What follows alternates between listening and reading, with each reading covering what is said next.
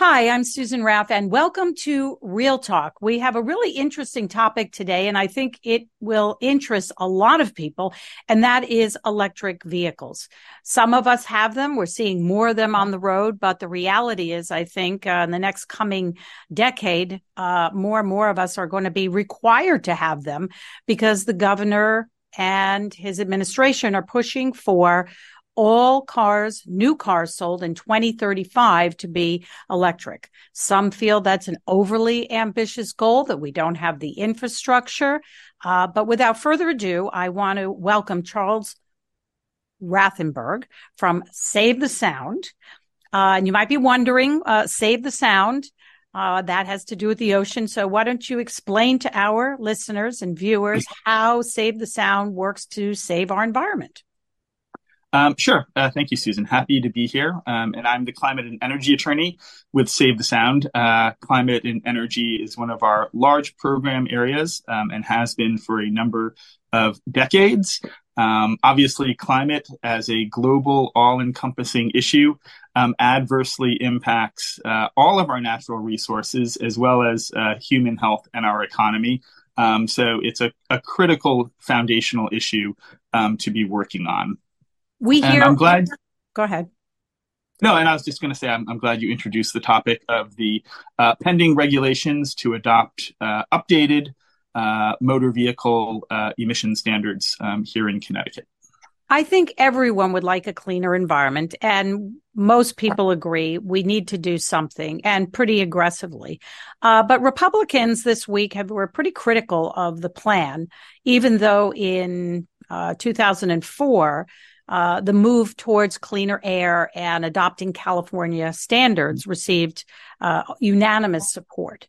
But the reality also is that we don't have enough charging stations, and that electric vehicles are still expensive and unaffordable for many Connecticut families. So thank you for that question. And let me begin just by laying the groundwork. As you noted, Connecticut has been implementing California's stringent motor vehicle emission standards, including so-called zero-emission vehicle, or in shorthand, electric vehicle standards, since 2004, very successfully. We get some criticism about being linked to California, but it's really important to understand that that relationship is part of the federal Clean Air Act. It's specifically authorized and supported by the federal Clean Air Act. And why California? They're the only state that can adopt their own motor vehicle emission standards. And that's because they have expertise and long experience in doing that. The Clean Air Act came along several years after California had already been involved in addressing serious air quality problems through motor vehicle regulations. So the Clean Air Act recognizes California's expertise, allows them to adopt more stringent standards than the federal government, and to take advantage and scale up the benefits of California's more health protective standards. It also expressly allows other states to follow California's standards rather than the weaker federal standards. And currently 17 states across the country are doing so, including Connecticut, including all of our neighbors here in the Northeast region. So it really is a regional partnership with California, and the states that follow California standards are very involved in the development of those standards as well. So it's not as though we do not have a voice in these standards. With respect to where we are with electric vehicles, they do still represent, as you point out, a small portion of the market. But California's regulations have been very successful in helping to expand that market. Currently across the nation, they account for about 8% of vehicle sales. And that's consistent with the targets that were established in California's first generation of zero-emission vehicle standards. So it's working.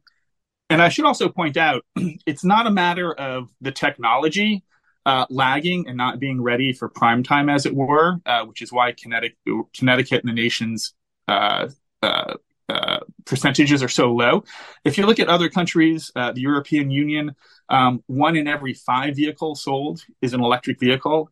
In Norway, 80% of all new vehicle sales are electric Right. vehicles. I think a lot of countries have had a jump start, and maybe we're late to the game. In fact, I was in California a few years ago, and I was quite surprised to see so many electric vehicles. And I thank you for laying that out. And I think it's certainly a worthy goal.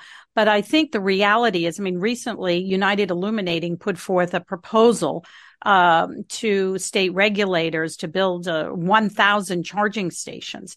That's put on hold at this moment. We don't have the infrastructure. So with that, how do we get there? So Connecticut is talking about expanding rebates to help people, be able to buy these cars. But I don't believe we have the infrastructure in place.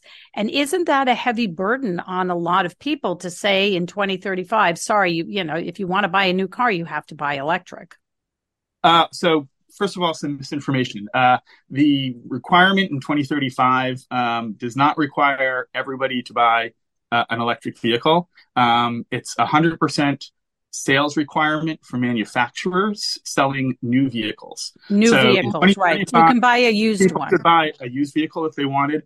Also, 20% of the target throughout the ramp-up period can be satisfied using plug-in hybrid electric vehicles. So those also fall within the rubric. So it's not just straight electric vehicles. Charging infrastructure is important. I think these pieces go together hand in hand. And notwithstanding the most recent UI rate case, it's actually a PURA mandated program that both electric utilities, Eversource and UI, are engaged in providing incentives for the development of EV charging structure across the board. And that includes not only incentives to homeowners for personal residential charging, it's commercial, so-called direct charge fast charging. It's for fleets, it's for destination charging if you're at the mall or what have you. So there is a very robust program currently being implemented by the public utilities to support charging across the state. And that has been very successful. Some market segments are doing better than others, but it's been so successful, in fact, that last year, PURA revisited the targets and moved forward some of the rebates from future years to allow them to scale up more quickly given the demand. Right. But what about also the need for more power, right? We know we're going to need that if everybody's going to be plugging in their cars, whether it be at home. I heard some astronomical number, I'm not right sure, or, how much power we're going to need. Where does that come from? Does ISO New England provide that to us? We have to buy that. I mean, we are going to need a lot more electricity. We are, and we are planning for that. Again, one of the things that I heard at the GOP press conference was that, laudable goal, but we need to slow down and we need to plan. Well, the fact of the matter is we're already planning for this. We've been planning for it for a number of years.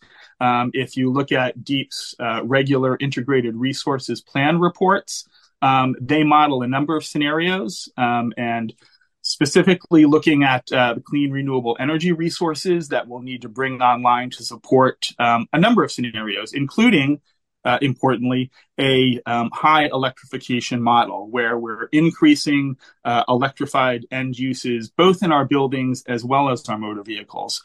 So this is on planners' radar. We are moving in that direction. Just a few weeks ago, DEEP issued two separate RFPs for several thousand megawatts of power from both offshore wind and other clean renewable resources. Which I guess now, under the new definition, could also include new nuclear resources. So this is not something that is news to anybody, and there is a robust planning process in place. So you think that do you think the cost of a electric vehicle will go down? I know some Teslas now are selling for a lot less than when they first came out on the market. And with the rebates, it will be an affordable option for Connecticut families. Yes, absolutely. As you point out, we're already seeing the cost of electric vehicles coming down.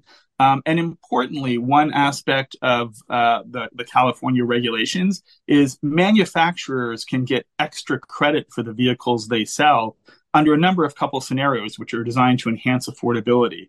Number one, if vehicles are selling in the $20,000 range, which is about the cheapest EV on the market right now, they get a little adder to credit that particular vehicle. So again, to incent the production of lower cost vehicles.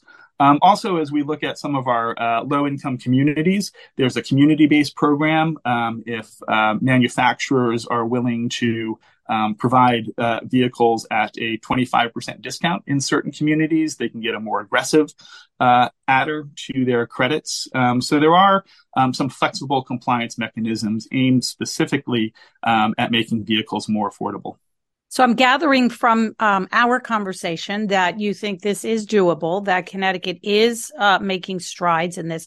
But before I let you go, I want to ask you about batteries. That's something that, depending on the size of the vehicle, some of these EVs have quite large batteries. How do we recycle them? What kind of program is in place? Because many of us, including myself, who has an EV, are told, in 10 years, this battery is going to be no good and I'm going to have to either buy a new one. Will there be refurbished ones?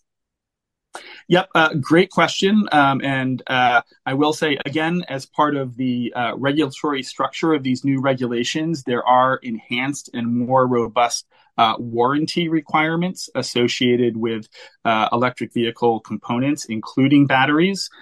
With respect to your recycling question, not something that's very known, but there are actually recycling plants already up and running. There was just a new one announced in the United States a couple of weeks ago. I think that brings it up to 4 for this one particular company.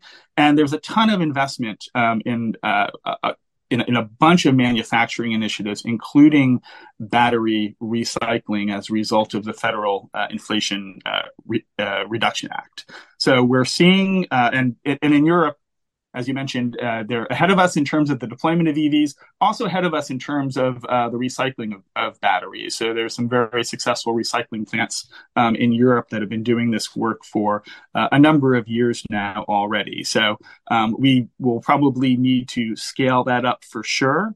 But these solutions are already in the pipeline and being addressed. Well, I thank you for sharing a lot with us, because I think, for a lot of people, to take that plunge to buy an EV, it is new territory. It's a new technology to a certain degree. Yes, in Europe and California, they've had, EVs for many years. But I think definitely that the state of Connecticut has to work together with the legislature to make sure that the support, the resources, the money is there for rebates so they can accomplish this goal, because right now it's definitely not in that situation or stage, right? Well, it's a small percentage of the market right now, but it's actually growing incredibly rapidly. In just the first quarter of this year, 2023, EV sales were actually up 60% relative to the same period next year. And you've seen this for a number of years now. Exponential growth year over year. Consumer interest is there. Consumer demand is there. Quite frankly, one of the barriers, you mentioned a couple, but one of the important barriers is access and accessibility to electric vehicles. For a number of years, the Sierra Club has been doing a report about the availability of electric vehicles on auto dealership lots, which it can be tough to find an electric vehicle at your local dealership. So by establishing this gradual ramp up of the sales mandate, we're actually ensuring that electric vehicles will be in the showroom when an interested consumer shows up and might be interested in one. If they're not familiar with it, it'll be there to take a test drive. They can learn about the dashboard, etc. Do you drive an EV? I do not, because I bought my car 10 years ago. And again, extending the life of useful vehicles rather than trashing it is also part of environmental stewardship. But I can guarantee you my next car is going to be an EV. Well, I hope so. Well, thank you so much for joining us on Real Talk today. And I'd like to have you back as we go further along this process. I think, we are moving in that direction. More and more people are driving EVs, but there's still a lot to know and do. And so I hope you'll come back on Real Talk. I would like nothing more. Thank you so much. All right, Charles, thank you. Take care. Right. And thanks you. for listening, everybody. See you next time.